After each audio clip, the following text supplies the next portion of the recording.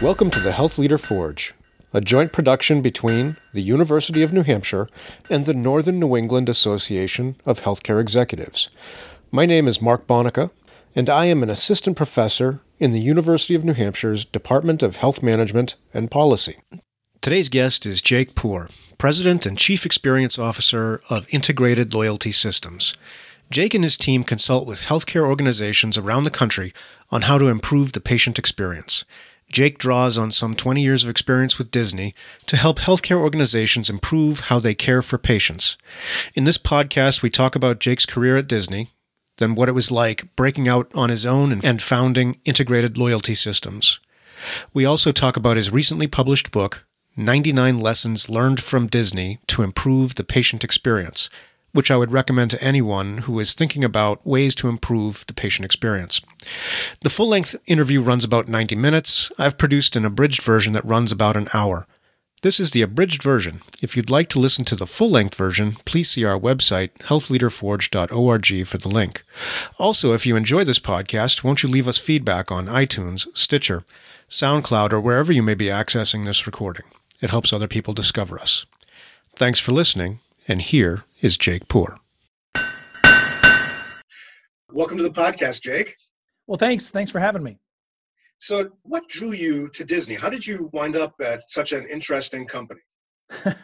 Well, I think it was climate. It was January of 1981. I was in my second year of college, literally shoveled my way out of the driveway in upstate New York, up in Rochester, New York, what we kindly refer to as Rottenchester, New York. The snowplow had just replowed me back in. I shoveled my way out the second time.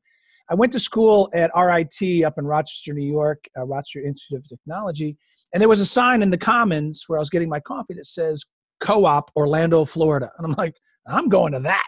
Okay. But 400 people showed up, and I was a B student, I wasn't an A+ student, and I'm like, oh, I'm never going to get this co-op because if they look at my grades, I'm shot.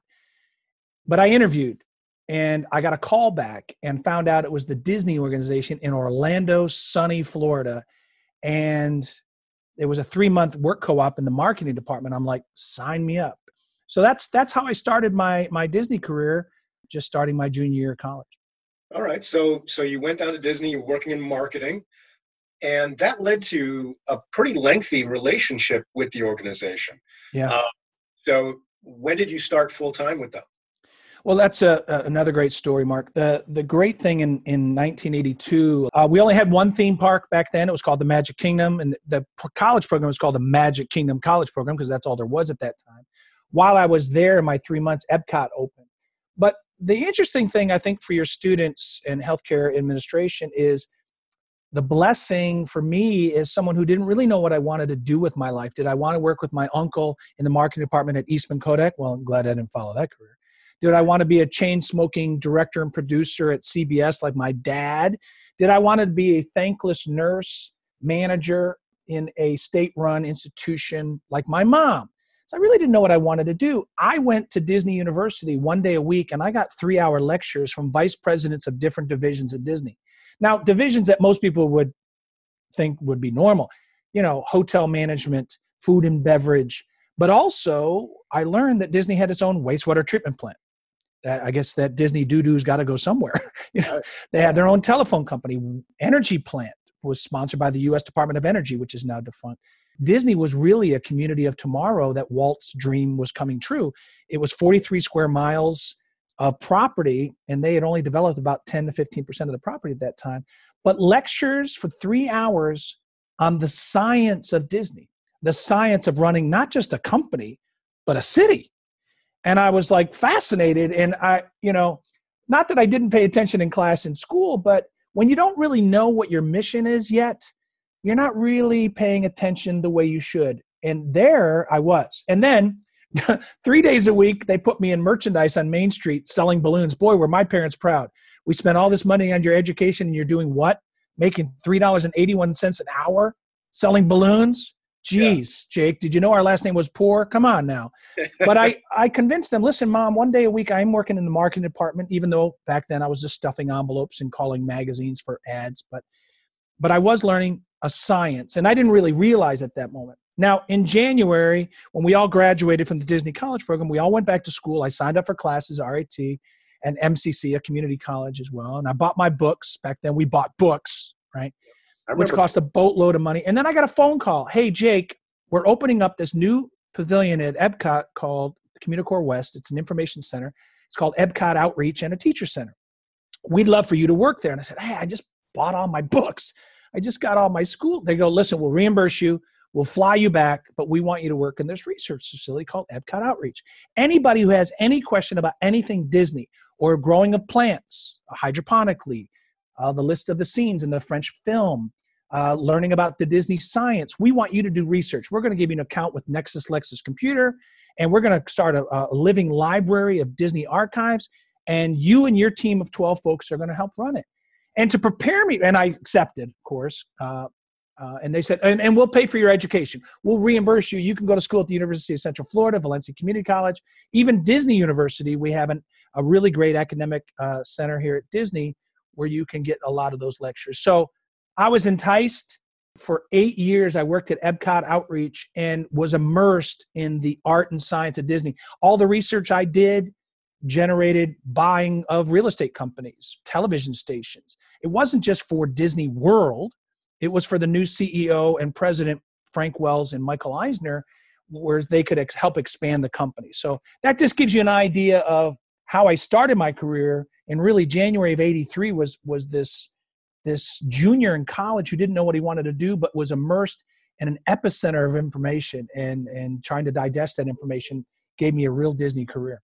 So tell me, you started in research. You had a number of different jobs at Disney, kind of your first time, your first half of your career. Yeah. So kind of give me the arc of that first exposure. My first 12 years, I like to tell people I had 10 two-year careers, even though that math doesn't add up. I started out on the Disney College program in merchandise, but I went to Disney University. I went into research and development and a teacher center, a VIP lounge for teachers on vacation, to give them lesson plans so they could teach Disney Epcot concepts when they went back. I then, while working there, I was working side by side with Disney University to really hone the DNA of Disney. They would come and do research on themselves, and helping them put together curriculum. They would go, why don't you come over and help teach it? You know more about this than anybody. I go, I'm not a teacher. I couldn't do that. I'm not that smart. And they go, well, you're a great storyteller. Why don't you come over? We're a culture of storytellers. So I would come over and be a guest speaker in 3 different workshops. And then one day somebody called in sick and they said, we got 12 lawyers showing up for $3,000 a piece to teach a 4-hour workshop. You know how to do it. Why don't you just do it? And I go, oh, okay. And I told the lawyers, I said, listen, this is on the house. If you don't love it, I've never done this before, but let's wing it. And I took them on a property tour. I took them in didactic, and I really got the bug. I also worked in public relations, community relations, and special events. So any new opening of anything new, the Epcot Living Seas Pavilion, the largest aquarium in the world, the Norway Pavilion, opening up at the Dolphin and Swan Hotel, Pleasure Island, first time Disney was doing nighttime entertainment. Going over to Paris and starting that project for Euro Disneyland, which was called then, or Disneyland Paris, working on that whole corporate university. How would we make sure that we hire the right fit people, reward them, and recognition and accountability? So I was really getting on-the-job training for organizational development and change, because every time we did it in Tokyo, Paris, and Florida, it wasn't like we just took the Disneyland approach from 1955 that Walt started and dropped it into Florida. It was Disneyland, it was 212 acres. Walt Disney World was 28,000 acres. So how do we build the infrastructure or scaffolding around this nebulous thing called the Disney culture to make sure that we had consistency and continuity, not just replicating a Magic Kingdom type product? And so I really was hungry. Next thing you know, I'm with the company 5 years, getting a 5-year pin. Next thing you know, I've got a 10-year pin. I'm like, what am I doing? All my friends are working for PwC and all these other companies, and they're making $1 bazillion. And I wasn't not making $1 bazillion, but I also wasn't making what I thought was equitable. So I thought it was time to leave after 12 years. And I got a phone call from some headhunters to work for Franklin Covey, a time management company. And they were merging Franklin Quest, the time management, and Stephen Covey, the 7 Habits. And that was another great little 2-year stint that I did. So it sounds like you moved from research to you had a role in teaching, but you were also doing operations work. Yeah. Is that correct? Yes. So I went into operations for a small stint. I'm like, well, okay, this is not for me per se, but I got my street stripes. I then went into research and development for marketing and international marketing. I then I went over to University of Geneva for a year to learn French and international business. I worked in the Paris project, building Disney University, Euro Disneyland, so that when we opened that park with those new 1,500 employees, they understood the Disney way, but have applied it to the French or European community way. I then came back and launched Disney Vacation Club, which is a whole idea of how do we reverse this negative stereotype about timeshare where they lock you into the same week every year. They do pressure sales. They separate you and your wife into different rooms, and they shame you into buying a timeshare.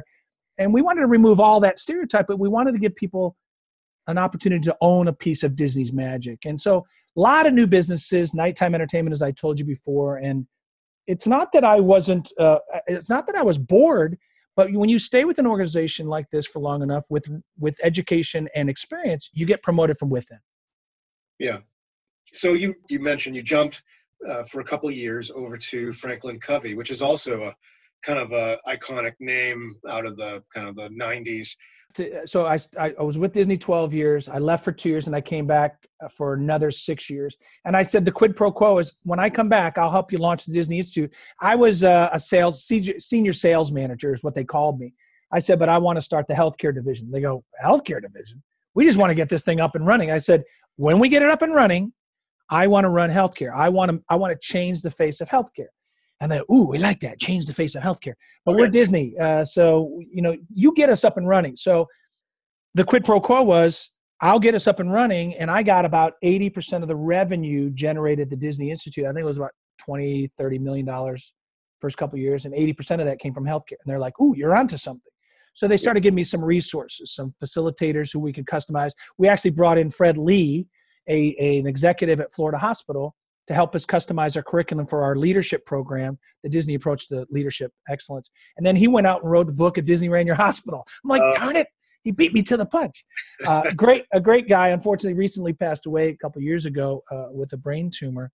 But what he did was exactly what I was trying to do over my 6 years.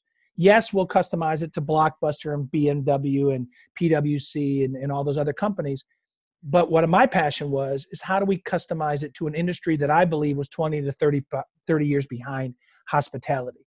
How do we name our conference rooms? How do we wear our name tags where they don't flip over? I mean, if you just take the science of Disney cookie cutter and apply it to healthcare, juxtapose their light years apart. And so I'm like, I was getting this bug. And in healthcare, we're hungry. They were looking at companies that were world-class and consistent, organizations that had created consistency and continuity worldwide, but nobody was selling their blueprints. Airlines were keeping it to themselves. Automobile industries were keeping it to themselves. But Disney's now going, we'll share it with you. So I got the healthcare bug, basically. At the beginning of Sunday night, when we launched our 3.5-day program, we said, good evening. Welcome to the Disney Institute. My name is, we're going to talk about over the next 3 days, the Disney Approach. Here are 4-day passes. Now go out and see if we're doing it. Before we tell you anything, we'll see you tomorrow morning. And tomorrow morning was my worst day of the week. Monday morning, I'd come into that classroom with 60 people, and we had magic moments that were shared, and we had what we call tragic moments that were shared. And we basically said, you see, we're not perfect. The Disney Magic has over 100,000 employees now with 24 unions, 17 bargaining agreements, 35,000 contracted employees who you think work for us. The people who take your picture in front of the castle or Epcot Ball or Tree of Life, they don't work for us anymore. We've outsourced that. You don't need to know that. But now let's peel the curtain behind this magic and have you understand the mechanisms we put in place to share how we try to get to that level of constancy and consistency. And it made us better, Mark. It made Disney University better. It made us better because we had instant feedback, instant return, which healthcare is lagging. So you said you developed a passion for healthcare while you were with Franklin Covey, and then you brought that back to Disney. So what was it you had to offer healthcare? Because you came out of Disney You were doing the Franklin Covey. So it's not, so I don't mean to minimize this, but like you weren't a healthcare administrator. So for example, so what did you see as an outsider, if you will, from the industry that allowed you to contribute to the industry in a meaningful way? It's a great question. So I found this guy, Dr. Brian Wong, who is a physician, practicing physician in Seattle. He also worked with Anderson Consulting. And I brought him in. He and I worked on a project at the University of Colorado together. The Disney Institute now was not just bringing people to Disney and show them the science of Disney. We'd actually take them back to their hospital and help them change their processes, their hiring, their training. And I created a whole underground consulting firm within Disney to do that. But I didn't know healthcare. I didn't know DRGs from FTEs and RVUs. I didn't know all the ins and outs in the barriers and bureaucracy that I know today. So I brought experts in. Deloitte & Touche, I partnered with. Arthur Anderson, I partnered with. And I found this guy, Dr. Brian Wong, and he really gave me insights on the fiefdoms and silos. And I said, well, listen, we have fiefdoms and silos at Disney too. We don't brag about it, but here's how we cut through the morass of the bureaucracy and the politics by here are some hooks. And I would share those hooks with him and he goes, oh my gosh, you have no idea. Your science could be directly applied to healthcare. So he and I partnered on hours, off hours.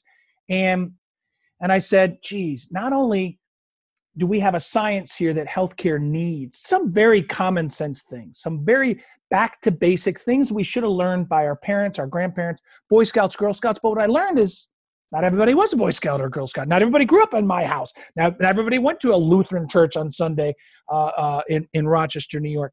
So he helped me understand that there were some major gaps, not only between hospitals, and every hospital is unique, but even within hospitals, there were fiefdoms and contracts and hospitalists and ED docs and residents and academia. Oh, it was so much.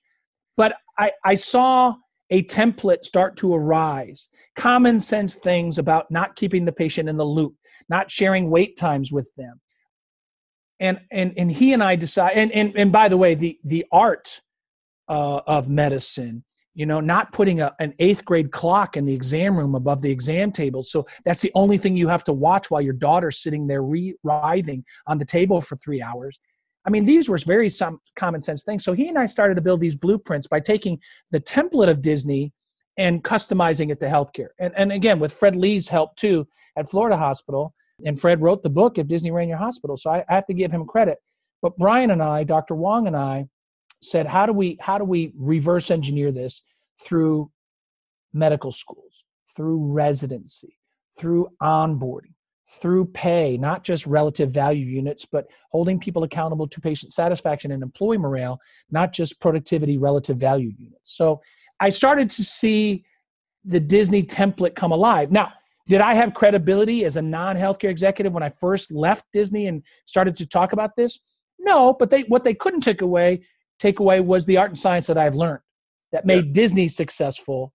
And they started to, and by giving them a lot of examples, they said, oh, I can see how this might apply to my hospital. Well, not only people would come up to me afterwards, Mark, and go, I see how this applies to my marriage. I see how this applies to my raising of kids. No kidding. Yeah, we raise our team like we raise our family. So I'm sorry, I'm babbling. No, that's great. I mean, the point I think in part that you make is, establishing that credibility. And that was one of the questions I wanted to ask you, was how do you, as a person, as a kind of an outsider, I mean, you've been doing it for a long time, so now you're not.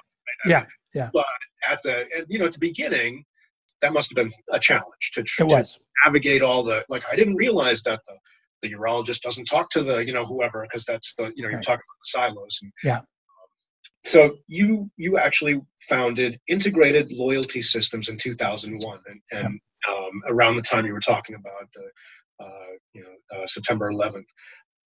I mean, it sounds like you had this great career going at Disney. It's a big organization. So we were just talking about this before we got the podcast started.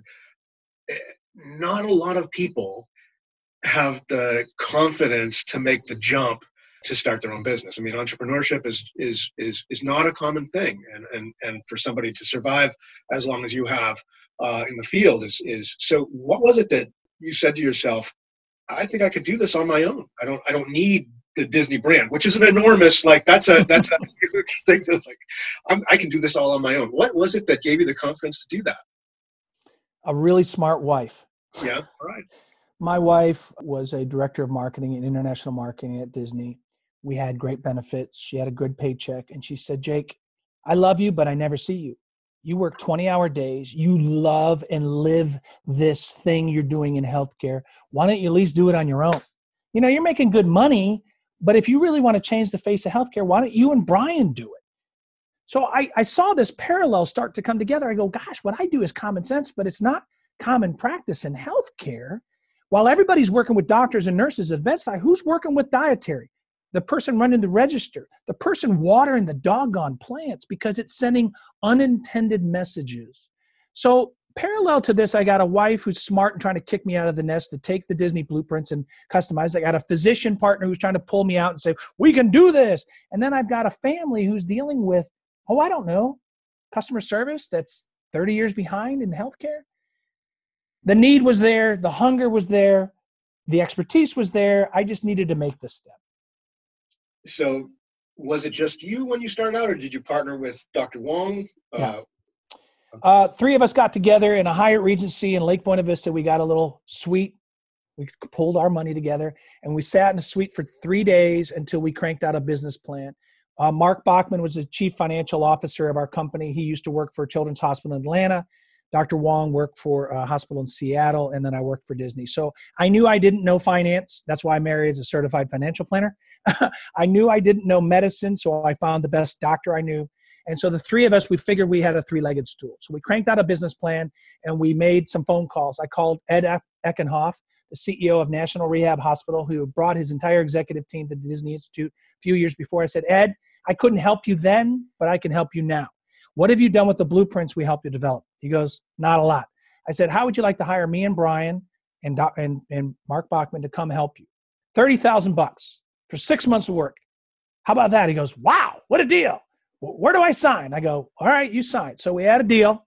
We had a contract, and I blew up my credit cards in the first 3 weeks. And I'm like, oh, man. So we did a cultural assessment. We started building the blueprints. We started building an internal corporate university. We built new employer orientation. I was doing 90% of the work, and Mark and Brian were like, let us know when you need help. And I was splitting the money 3 ways, and I ended up driving. Everybody will give you a gas card back in 2001. So I drove back and forth between DC and Orlando for 6 months. I had an office on the 3rd floor inpatient unit, but we did it. We were successful. I stayed in the Disney closet. I didn't tell a bunch of Disney stories. I didn't use the Disney way. I helped them build their own unique culture from within. And we knew it. Okay, now we have a template. Now we have street cred. And they're part of a huge health system called MedStar Health. So we went across the street. We work for Washington Hospital Center, Good Samaritan. All of a sudden, we had a whole niche. All 1,200 nurses of the Visiting Nurses Association, DC, Maryland, and Virginia wanted to work with us. All of a sudden, we had a grassroots organization starting, and we just started, and that's what's great about healthcare. Everybody knows everybody. Right. And everybody's willing to share their blueprints with the world. As long as you're not another hospital within 60 miles of my hospital, I'll share them with you. And guess what else, to your listeners? Everybody moves. So don't ever piss anybody off, because you may end up reworking or interviewing with them later down the road. So the head of patient experience then went to Sharp Healthcare in San Diego. We started working the Sharp experience, and so on and so forth. Kaiser Permanente. They all move around. And so my company, by word of mouth, grew with no marketing budget at all. That's pretty amazing. So you were delivering the things that we need in healthcare. I think it's true. Like a lot of this, my experience is healthcare could learn a lot from some of the lessons that you've learned at Disney and share. So you've been doing this now for 18 years successfully. That's awesome. And you've recently written a book. So, that draws on the lessons about culture and customer service that you learned in the time you worked at Disney. And so let me just kind of speechify here for a second. So your book is called 99 Lessons Learned from Disney to Improve the Patient Experience. And I read the book and found it really interesting, because pretty much everybody can relate to Disney. I mean, almost everybody's been there. And the company, as we've been talking about, sets a really high bar for customer experience. I really liked the book. I thought it was an interesting mix of both kind of specific techniques and then kind of broader strategies or approaches to culture. So congratulations on getting that out. And Thank you. And, and getting my wife off my back. and so it's 99 lessons. So we're not going to have time to talk about all of them, obviously, but I thought I picked out a couple that I wanted to, that I thought were interesting and wanted to ask you about. But let me, before we get into that, like, what was it that made you decide to write the book? Again, a very smart wife. I have 3 books in the works. This is one of the 3 books. And she's like, listen, you've got 170 tips here that you've been sharing with healthcare. Why don't you just throw it in a book, call it 99 lessons and give done with it? I said, what do you need a book for? She goes, credibility. I said, I have it. I've been doing this for 18 years. She goes, new business. I got plenty. We have a dozen employees and I don't have enough people to keep up with the demand. She goes, just finish the darn book. She said it in other words, but I'm like, fine. So she helped wordsmith it and so on. And basically, it's not the how-to book. It's tips. It's a coffee table thing you can put on your desk in your office and pick it up and just go to tip number 78, which is creating a waiting room, a care coordinator in the emergency room department. Somebody who just rounds on visitors in the waiting room, just keeping them in the loop. Patients don't mind waiting, but they hate being kept in the dark. Is this 3 hours? Is this 3 minutes? Is this going to be 3 days? Can I offer you some water? Can I give your daughter a magazine or a coloring book? Can I call somebody for you? Can I charge your phone? Oh, just common sense thing. Walking in the back and rounding on patients and visitors in the exam rooms. Can I get to the doctor? I'll go check on that for you. Doctor, can I help you? Can you run down to radiology and find out an expediter, an information conduit, or somebody who just makes the comfortable, the wait a little bit more comfortable. You mentioned earlier coming out to the waiting area. Here we are, 2019. We're in June 2019, and we still walk out to the waiting area and go, Bonica, right, Bonica, Bueller, right? We're ready for your pap smear now, right? That's a HIPAA infringement, for God's sake. And if you're in a mental health facility, your own facility, and you don't want anybody knowing you're getting a mental health exam, what if Disney ran your waiting area, right? We would at least give you a vibrating pager and vibrate, and it would come up and say, oh, and look at the pager number and go, this is Dr. Bonica, right? Oh, call me Mark. Mark it is. Are you okay, Mark, if everybody calls you Mark? So we have to write down what you're wearing. We have to come out and say, you must be Mr. Apple Store does that. When you check in with your greeter at the Apple Store, they write down what you're wearing. White guy, blue striped shirt, right? And gray slacks. So the guru, the Apple guru who comes out, the genius they call him, walks right up to you, say, are you Mark? I am. I hear you're having trouble with your iPad. I am. But how did you know that was me? Oh, the person checked in. We have a little iPad app that puts what you're wearing. Why don't we do that in healthcare? Why after 1,000 years of medical discovery and changing of the clinical pathway, do we still use the Department of Motor Vehicle way of waiting? Come on, think about it. At least the last 100 years, the medicine changes we've made, but the waiting area hasn't changed at all. So I just be myself. I'm like, gosh, if Disney ran this, we would do this. We'd at least try to entertain you while you wait and then try to sell you a T-shirt on the way out. Another opportunity for healthcare. So we say these words on our website: privacy, compassion, dignity. You have them in words, but my job is to make them come to life in the emergency department. Our first impression is our last impression in a lot of organizations. And so these 99 lessons are just a way to trigger you. What I love about my job most, Mark, is I'm not that smart of a guy. I tell some stories, I give some tools, and I listen to you tell us. And I've just taken those adaptations of the Disney stories I told and given it back to you as a way to be a catalyst to keep the conversation going. That's all. I like the point that you make about, like, and this is a thing as a younger leader, and I was, getting exposed to this idea of strategic statements, mission, vision, values. Everybody suddenly, we were doing the balanced scorecard and it was getting pushed down and everybody had to have a mission and, great idea. And then you write something like, compassion is our value. And then how do you actually, great, write that down, but how do you operationalize that? Right. The other problem, and I had this conversation with one of your predecessors, General Horoho, who was the Surgeon General. What's that? She was my boss. I worked for her once upon a time. Oh, yeah. Well, we sat down and she said, Jake, I love your blueprints. I was at a press gating conference where she was at.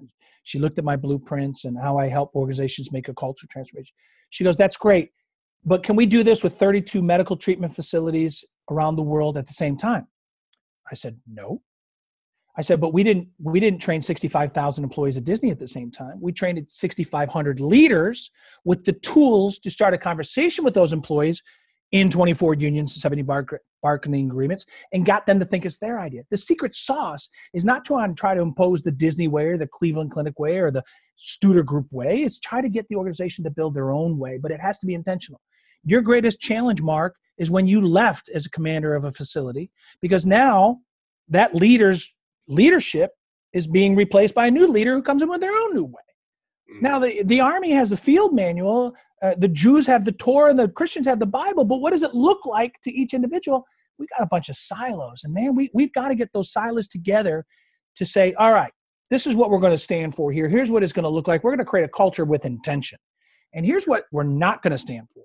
The things that we say, how do patients know we're short-staffed? Because we tell them. We tell them because we don't want to be yelled at. Why am I late? Because we're short-staffed today. We've just created fear and anxiety and trepidation, which Florence Nightingale said over 165 years ago are the number one reasons patients have anxiety, because we give it to them, right? And so, part of my job is not to navel gaze and philosophize. Part of my job is to roll up my sleeves and get with the tray passers and sterile processing and connect them back to purpose. But they have to tell us what it looks like and sounds like. Otherwise, you're just another cashier running a register in a cafeteria. Or worse, the person running the grill in New Orleans goes, next, like the soup Nazi from Seinfeld, right? How is she allowed to do that? Because that's not our way, it's her way. And she's been here 20 years. She's been through 7 CEOs, right? Yeah. Sorry, I'm getting on my soapbox. No, I that's my experience. I mean, being and I feel bad for a lot of like the civilian employees who worked at like Army medical centers, where you'd have a new commander would come in for 2 years, right, and that person's trying to make his mark and comes up with a new program, yeah, and then that person leaves and the next commander comes in with a new program and there's no consistency, and that's a problem that the military faces. And I don't think I'm telling stories out of turn, but that's a problem that because of the structure. There's lots of great things about military medicine. Yeah. But that's one of the ones that's really annoying and turns people into skeptics, right? Because it's always that flavor of the day. Can I jump in right there for a second? So what's happening in the last 200 years of medicine in America? Departmental chairs. Exact same thing happens. You weren't at a meeting. Guess what? You're now the departmental chair, Mark, for the next 2 years. Now, we don't know what your mission, vision, and values are. We don't know if your personal attributes align with this faith-based organization or this military treatment facility. We don't know. We don't care. You're just the administrator. We're going to give you enough RVUs to go to meetings for us so we don't have to go. So what's the accountability? What's the leadership? Where are we going? At best, you create a silo called Department of Cardiology. At worst, you're just an administrator, just is on call if something goes wrong. And so that's been manifested over years, and that's the kind of the walls I'm trying to bring down. Yeah. Well, so we've been bouncing around a little bit about mission, vision, values, and that is one of my, just like I said, I developed a lot of skepticism about that as a young leader. So that actually ties into lesson number 30 from your book. You call it localize your culture, and I really like the examples you used from Disney. You said Disney's main mission statement is we create happiness by providing the finest in entertainment for people of all ages everywhere. And what I liked was how you gave examples of how different subordinate organizations kind of adopt that first part of the statement. We create happiness. Talk about that a little bit. How does that work? Well, in new employee orientation at Disney, which we called Disney Traditions, we would ask employees to understand where we're going. Okay, we get everybody to stand up in the room, and I get them to close their eyes. I said, the good news is the CFO of the company's bought a brand new Cadillac Escalade. It's 100 yards from here. I'd just like you to point which way it is. And everybody would point in different directions. Uncover your eyes. See where everybody's pointing. I said, are we ever going to be in the same direction? Will anybody get the keys to that car? And then I play Oprah. You get a car. You get a car. You get a car. And they sit down. I said, the point of that exercise, pun intended, is everybody has their own definition of where we're going. Not in this organization. It's just 3 words. And this is, if you remember nothing else after 8 hours of orientation, we create happiness. That's what we do. Now, you said you're a lawyer. Great. You're going to legal department. You said you're going to work in the wastewater treatment plant. You're going to be a balloon seller on Main Street. You're going to be a singer and dancer and play a Disney character. Great. Well, it doesn't matter what you do. That's your task. That's your job task. Your new role is to create happiness. keep us out of Disney Court, but make sure you create happiness. And if you're not taking care of the customer, you're taking care of someone who is. Everybody has a role in this show. Now, when you get to your department tomorrow, you're going to get a departmental trainer you're going to be assigned to, doesn't matter what your role is, and they're going to localize it, whether you run the Celebration Health Florida Hospital in Celebration City here, or you work one of our 7 clinics on property, one of our 5 or 4 fire departments. Doesn't matter where you work or what you do, we all create happiness. And what's the most important word of those 3? We create happiness. And they say, we. Exactly. Doesn't matter what you do, if you don't pull the curtains, the show doesn't go. If you don't set up the microphone for that singer and dancer, the show doesn't go. If you don't clean that costume down in the basement or cut hair appropriately or shine shoes appropriately, the show doesn't go. Everybody is just as important as everybody else. And there's a huge distinction now in healthcare, because if you work in sterile processing, putting together surgical equipment, but you have never seen that equipment in action, you don't have your role in the show. And after new implementation, Mark, or what I also like to refer to as the guest speaker death march of one speaker after another speaker that comes in and has no idea what the 7 previous speakers said, if you are not connected to the mission of this organization, then we're lost. As Yogi Berra liked to say, we're lost, but we're making great time, right? And that's healthcare to me. And that's what my mom used to admire around the fireplace when she would do her 12 or 24-hour shift. She'd sit by the fireplace with her glass of Chardonnay and she'd tell me about her day. And that's why I didn't go to nursing, because nurses still eat their young and doctors treat nurses poorly, or organizations get yelled at by their patients because there's a bunch of fiefdoms that patients have to navigate around. Why can't we bring more joy back in the workplace? First, we have to connect them back to the heart of why they got in. You work in military treatment facilities. When we were at war, the mission was clear. Active duty come first, right? We had a mission. What's the mission when you're in peacetime? Like, la, la, la, la, la. Depends on the leader that comes in that week. And so what we're trying to do is not only make an umbrella over the organization and say, where are we all going and how are we getting there? But then how do you localize that? So we create happiness in timeshare is by allowing you to own a piece of the magic. We're still creating happiness. We do that in Central Laundry. We wash 60,000 costumes times 3 every day. Large work and wardrobe. We create happiness by keeping the magic squeaky clean. Transportation. We create happiness by keeping the magic rolling. Magic is the Disney product, if you will, not just happiness. So I went to Lehigh Valley and did similar thing there. Lehigh Valley Health System in Allentown is all hospitals are not alike was their mission. I'm like, ooh, I don't really like that. But it forced an if-then statement, Mark. If all hospitals are not alike, then how is valet parking different? We create awesome arrivals and fond farewells. All right, that's a differentiator. In cardiology, all hospitals are not alike by being a beat above the rest. Oh, I get that beat. That's good. Yeah. A mother baby, we create new beginnings. The morgue, we create fond farewells. Everybody has to have a piece of that pie. If they don't, they make up their own information. What we learned in business school, Mark, is what gets measured gets done. And right. When you don't have clear information, chaos fills the void. So another lesson I thought was interesting, and this is, I think, a trademark phrase that you developed, is lessons 58 and 59 talk about a concept you call the practice of caring out loud. Yeah. Can you talk about that? What does that phrase mean, caring out loud? It's great. It's narrating what you're doing before you do it, narrating what you're doing while you do it, and telling what the next step is. It really came from 2 stories. My mom was a nurse in a medical surgical unit, and phlebotomy would come in and try to hit a vein of someone who's a tough stick.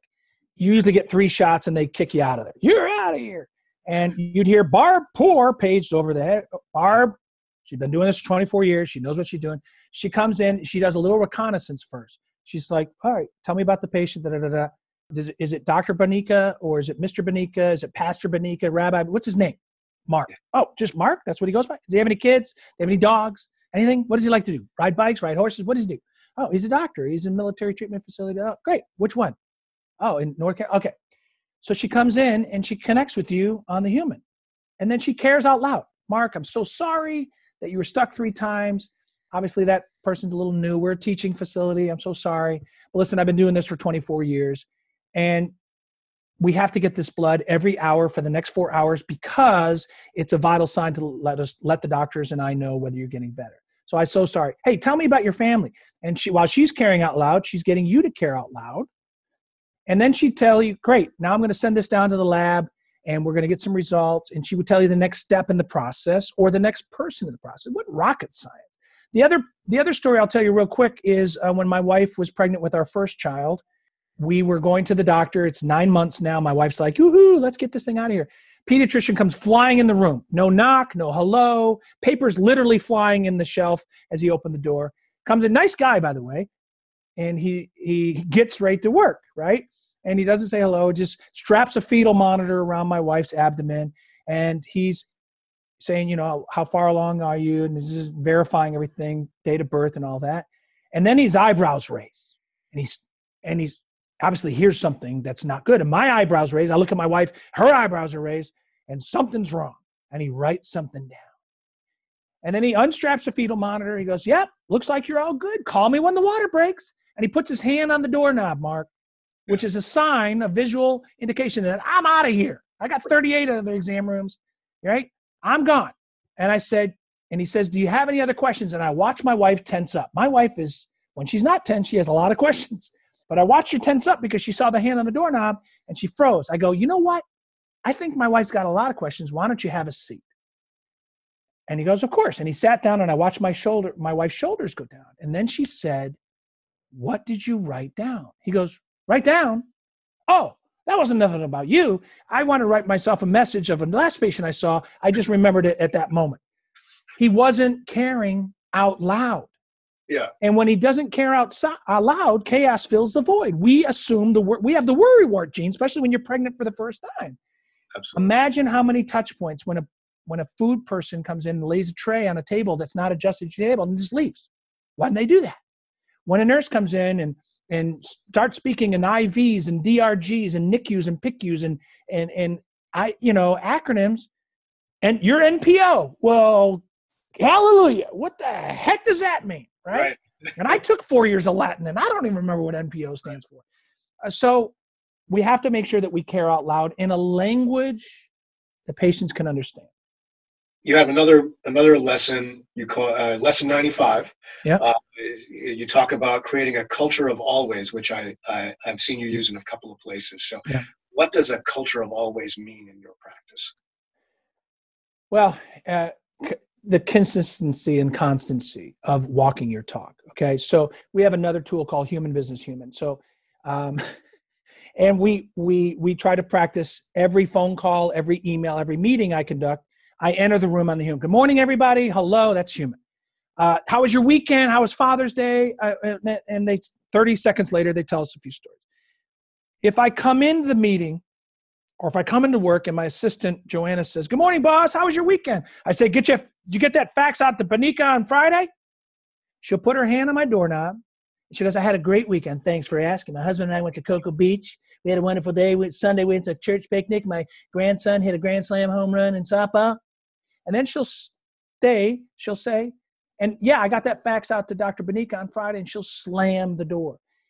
My culture of sometimes is the enemy of my culture of always. And what I'm trying to preach and build into the departmental playbooks in healthcare is, how do we answer the phone?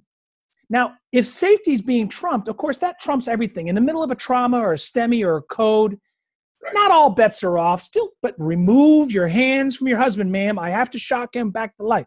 Okay, I get that. But that's less than 1% of our cases. Right. Do we knock before entering a room or do we not knock? When we enter the room, do we shake hands like we used to, or do we fist bump because it's infection control? Do we introduce ourselves? Do we wear a name tag over our heart, or is it flipped over?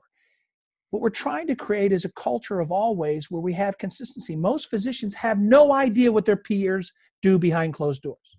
Yet patients do. Because I see 5 different providers that have my baby. I see the midwife, I see the OBGYN, you have 3 of them, and I see a nurse practitioner. What kind of consistency do we have? And what they say, you're all on different islands, and you don't communicate very well. The hospital said I could have a tray of food, you come in and say I can't. And what their fear and anxiety, as Florence Nightingale said, keeps rising. And we wonder why they don't sleep, they don't eat, and they stay longer than the DRG says. And we lose money, we don't make money. So there's a basic business value proposition is we've got to create a departmental playbook that's not just clinical pathway and operational excellence, but it mirrors the service excellence so that people know exactly what we expect here. And that's where there's a great phrase that I learned in Disney's business school, which is unexpressed expectations can sometimes lead to unexpected resentments. I'm going to say that again. Unexpressed expectations, this is the way we do things here, can sometimes lead to unexpected resentments. Well, you didn't tell me. That's the way I did it at my house. I call everybody by the first. I call everybody sugar, dude, sweetie, chief. What do you mean we don't do that here? So now we have a resentment because you didn't teach them on the outset that we don't say that here. And healthcare is full of that. We never say, I don't know, it's not my job, or we're short-staffed. We never do, unless literally in the middle of a code, where's Dr. So-and-so? Well, we're short-staffed today. He had to go down to the emergency department. That's an audible that you're allowed to do. But what about the standardization? And so that's an always playbook. That's a departmental play. Go to any department in any hospital right now and ask for their standard operating procedure. Go to OBGYN, birthing center, right? It's 60-page, 3-inch notebook if they printed it out. And it's 60-page of photocopied pieces of paper that have been photocopied so many times over the last 10 years, you can't even read them anymore. And it's all clinical. How to do an epidural, how to do a C-section, how to do infection control, how to fight against CLABSI and MRSA. Nothing wrong with all that. But where's our quiet at night strategy? Where's our bedside manner? The things that patients are experts at are cleanliness, friendliness, and food. Right. Those are the 3 things they're experts at. And those are we got to get those 3 right. Well, it's your grandmother can evaluate those. She can't evaluate the clinical quality, but she can evaluate, is it clean? Yeah. Yeah, my grandmother said, I said, Grandma, how safe is a hospital? She goes, well, I only know how safe they are until safety's been jeopardized. Unless you're carrying out loud, Mark, for your safety, Mr. Banika, can I see your wristband, please, to make sure it verifies my medicine I'm about to give you? For your safety and your privacy. Folks, can I have you step out of Dad's room while I look at his bandages? For your safety, let me call down and do that. So if you're not carrying out loud, safety is invisible to most patients. So when they get their survey and they say, well, how safe was the hospital? I don't know, 0. Yeah. Well, so you end the book with lesson 99, which talks about developing an organizational true north. Now, I've heard that phrase kind of tossed around in a couple of different places. What does it mean to you? And how do you teach that in your practice? Well, we talked about it a little bit earlier. It connects people to purpose. In our organization, Dr. Wong and I sat down 18 years ago with Mark Bachman in that suite in the Hyatt Regency, and we said, how are we going to differentiate our consulting firm against all the other ones, Ritz-Carlton, even Disney Institute, which I started, and Studer Group, and all those other ones. And listen, there's a lot of organizations to do process improvement, organizational transformation, but we're going to elevate the human side of healthcare. That's going to be our difference. So at the end of the day, if I'm in a hospital and I walk over a piece of trash, people go, ah. Or if I walk in a room and I don't introduce myself or I don't have a name tag on, they point back to you don't even walk your own talk. That's on your own business card and it's on your own name tag. The further away we are from the patient experience, the harder this is to connect people back to purpose. Every meeting should have an agenda at the top with our mission on it. What is the mission critical in this organization? I have in front of me a wristband that I wear, the only organization I've worked with over the 18 years that pretty much solidifies it. It's Dignity Health. We unite healing and human kindness. We unite healing, clinical excellence, with human kindness. Why do we do that? To create peace of mind for every person, every time through a culture. Yes, it's theirs.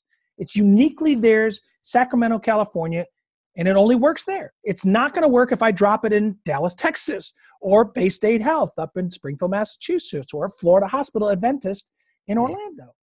You've got to take your mission, your vision, and your values and put them in a blender and come out with 3 to 5 words that unite you. Doesn't matter where you work. And it can't be just clinical. And it can't just be operational. It's got to be the people in the hinterlands, what they call themselves the red-headed stepchild. If you don't connect people to purpose, then they're just going to be doing their job test. If they're just doing their job test, every Sunday afternoon, they're going to open up the want ads and look for somebody who's going to pay them a little bit more closer to home. It's a self-fulfilling prophecy. So you got to start there. The heart leads the head, then leads the hands. It's always got to be in that order. So we've been talking a lot about patient experience. I've seen the establishment now of chief patient experience officers, vice presidents of patient experiences. my observation, it's a relatively new thing. Of course, I'm coming out of the military system, so maybe it's been around longer than I think. I mean, my personal experience, was, one of the first things I was asked to do as a brand new second lieutenant, a couple months into the job, was to teach a customer service class. Like, what did I would have, but what that says less about me, because I didn't know anything. If I wasn't, I was just told to do it, but that the organization didn't really value it, right? If they valued it, they wouldn't have asked the brand new, guy who doesn't know anything. So a lot's changed since then, and I don't think the Army would do that anymore either. I think they've gotten on board with this to some degree. But why is it that this is such a hard thing, right? Like, why is it that we have to have? I mean, why is it we have to have a chief patient experience officer, or maybe you don't think we do, like, but why is this a thing that we're seem like we've just like healthcare has just discovered? Oh, patient experience, that's important. Man, we got 200 years of culture to change. And military treatment facilities, you've got well over 200 years of healthcare to change. My short answer, let me take you back to Disney for a moment. So we're launching Disney MGM movie studios. I think they call it Hollywood Studios now since I've been gone. And by the way, if you've been to Disney in the last 18 years and you loved it, I helped build it. But if you've been there in the 18 years and you hated it, it's because I left. Okay, this is my little token. When we opened the Disney MGM Studios, we opened a guest relations department as an information center. And there was a conversation in 1989. Shouldn't everybody do service recovery? When somebody have a complaint, why do they come to our department? Why shouldn't it be everybody's role? At first, in 1971, when we first launched the Disney product from 1955 in California, moved it to Florida, the complaint department had to be a specialized service. It had to be somebody's job because not everybody was acclimated or armed with the right tools to make that so. That's my juxtaposition for you in who should own the patient experience. Here's a big, huge, gaping problem, and I hate to scare your students and the people listening for this, but let me give you a reality check, and I don't want to discourage you from getting to healthcare. It's my mission, it's my calling, and we need disciples. We need your help. But here's a reality. We have scheduled to the breaking point, and I'm talking about every level. The front desk person used to be 3 FTEs. Now it's 1 full-time equivalent. And she's checking people in. She's doing insurance verification. She's trying to check people out. And she gets yelled at by MAs and physicians because there's delays. And all 3 of those. You go to a Courtyard Marriott and you check in, as I do pretty much 5 days a week, and they're only checking me in. They're not doing wake-up calls. They're not doing credit card and verification. There's people in the back that are doing that. But the person at the front desk is not even a front desk anymore. It's 2 kiosks. They come out in front of the kiosk. They shake my hand. Good morning. Hello. Welcome. Can I help you out? My name is Mr. Poor. And then they said the words, "We've been expecting you." I know it's scripted, but I still like it. But we have no clue. We don't want to say we're expecting you, even though we are scheduled for that mammogram. We're like, next. And it's at best the Department of Motor Vehicles, at worst, adding more fear and anxiety. Why should there be somebody whose sole role is chief experience officer? Because everybody else has skin in the game somewhere else. If you're also the chief nursing officer and are also passionate about marketing, my mom had 4 titles. Her voicemail was like 4 hours long. Hi, this is Barb Poor, chief nurse, head of med surg, interim nurse manager of oncology hematology. Leave a what? Now you don't even have any time left on the voicemail. That's healthcare, folks. We have scheduled you to and by the way, the Peter principle doesn't really apply here. We just overload you. If you are so good running 1 clinic, we're going to give you 5. If you can handle 5 next year, we're going to give you 9. We're going to promote you to your level of incompetence by just giving you way too much bandwidth than you can handle. So who should run the patient experience? Of course, everybody should run the patient experience, but somebody has to own it, lead it, and hold people accountable to it. Now, eventually, just like complaint management at Disney is everybody's role, at one point, it had to be a departmental role, and it had to tier up to Tracy Donaldson at Disney MGM Studios, and the buck stops here. And somebody has to aggregate the data, mine the data, go back to the data and say, hey, you taking pictures over in Toonland, you contract, we're changing your contract. You need to go through new employee orientation. Your people need to be retrained because you're not just taking pictures here, you're creating happiness or you're not. Now that's accountability. And in healthcare, if somebody doesn't own it and everybody owns it, it's like the morass of what's more important, Mark? Quality, safety, patient experience, or productivity? Right. Yeah, they're all equally important. Which ball can you drop? Can't drop any of them. Well, if they're all equally important, then none of them are important. So my advocacy in 2019 in June is find somebody, and it can't be, do not give me the head of the complaint department, patient relations, and just change her title. Because all she's going to be doing 89% of the day is complaint management. It has to be someone who's separate and reports directly to the CEO. It has to be that important. Okay. So you're a fan of that high level kind of creating that position. At the outset, absolutely. Yeah. So you're both a leadership consultant, but you're also, or I think of what you do as shaping leadership. So you're both a leadership consultant, but you're also, you also run your own business. Yep. So do you have an articulated leadership philosophy that you abide by or try to live up to? I have one that I try to live internally. It's our logo. Our logo has a compass, and inside the compass is the yin and the yang, black or white, hot or cold, right? But the yin and the yang for us, Dr. Wong brought to us, is how you treat your employees will mirror how they treat the patient. So in my company, I don't always do it, but I put myself out there. And I said, if I'm not treating you the way I expect you to treat our clients, our customers, or healthcare institutions, then I want you to call me on it. So when I skip the human, I get emails back. Good morning, boss. Human in parentheses. The answer to your question is blank. Business. Have a great day, Jake. Human. And then, some off-color comment like jackass or something.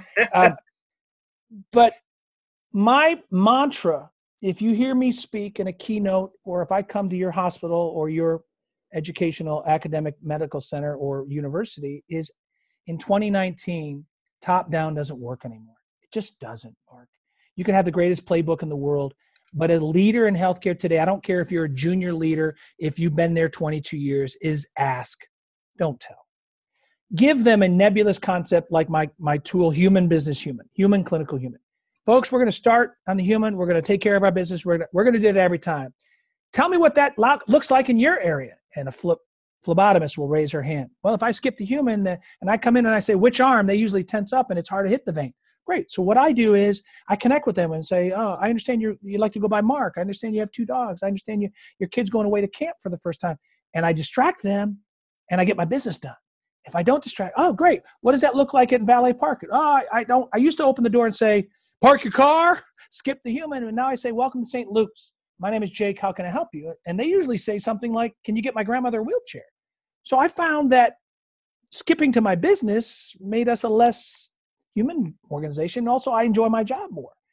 Yeah. Asking as a leader, don't tell, is a mantra that I try to live by that has made me a better trainer and consultant too, because every time you tell me how you've adapted and adopted it, I get to use that with my next client. I'm like a bumblebee. I take all this pollen, I get to take it to the next organizations. There's 4,600 hospitals that need this stuff. So that would be my philosophy and my mantra. So Jake, thanks for your time today. If folks want to find out more about you, or they want to find out more about integrated loyalty systems, where can they find you on the web? My website is wecreateloyalty.com. It's all one word, wecreateloyalty.com. Dr. Wong, my founding partner, said, satisfaction, that's fool's gold. He doesn't really sound like that, but that's my best Dr. Wong impression. So okay. we gotta focus on loyalty. So that's why we created a company called Integrated Loyalty Systems, but our website is wecreateloyalty.com. I think everything you'll find there, I'm totally transparent. You'll follow me on Twitter, on Facebook, on Yelp. I'm all out there. And by the way, if you want to reach me on LinkedIn, link in with me. I'm constantly sharing these tools, these anecdotes, and these videos. Soon we'll take those 99 lessons and we'll create little video vignettes of examples. And I'm going to create a whole separate division of our website just for that book, so you can see a variety of examples, good, bad, and ugly. Awesome. Well, thank you so much for your time today. I appreciate it. Oh, it's my honor. Thank you. And I hope your team and your students make a difference. You've been listening to the Health Leader Forge, a joint production of the College of Health and Human Services at the University of New Hampshire and the Northern New England Association of Healthcare Executives. Please go to our website, healthleaderforge.org, for more information or to leave comments about today's podcast. Look for Health Leader Forge podcasts on iTunes, Stitcher, SoundCloud, and other podcast distribution sites. Thanks for being a part of the Health Leader Forge community, and we'll talk with you again soon.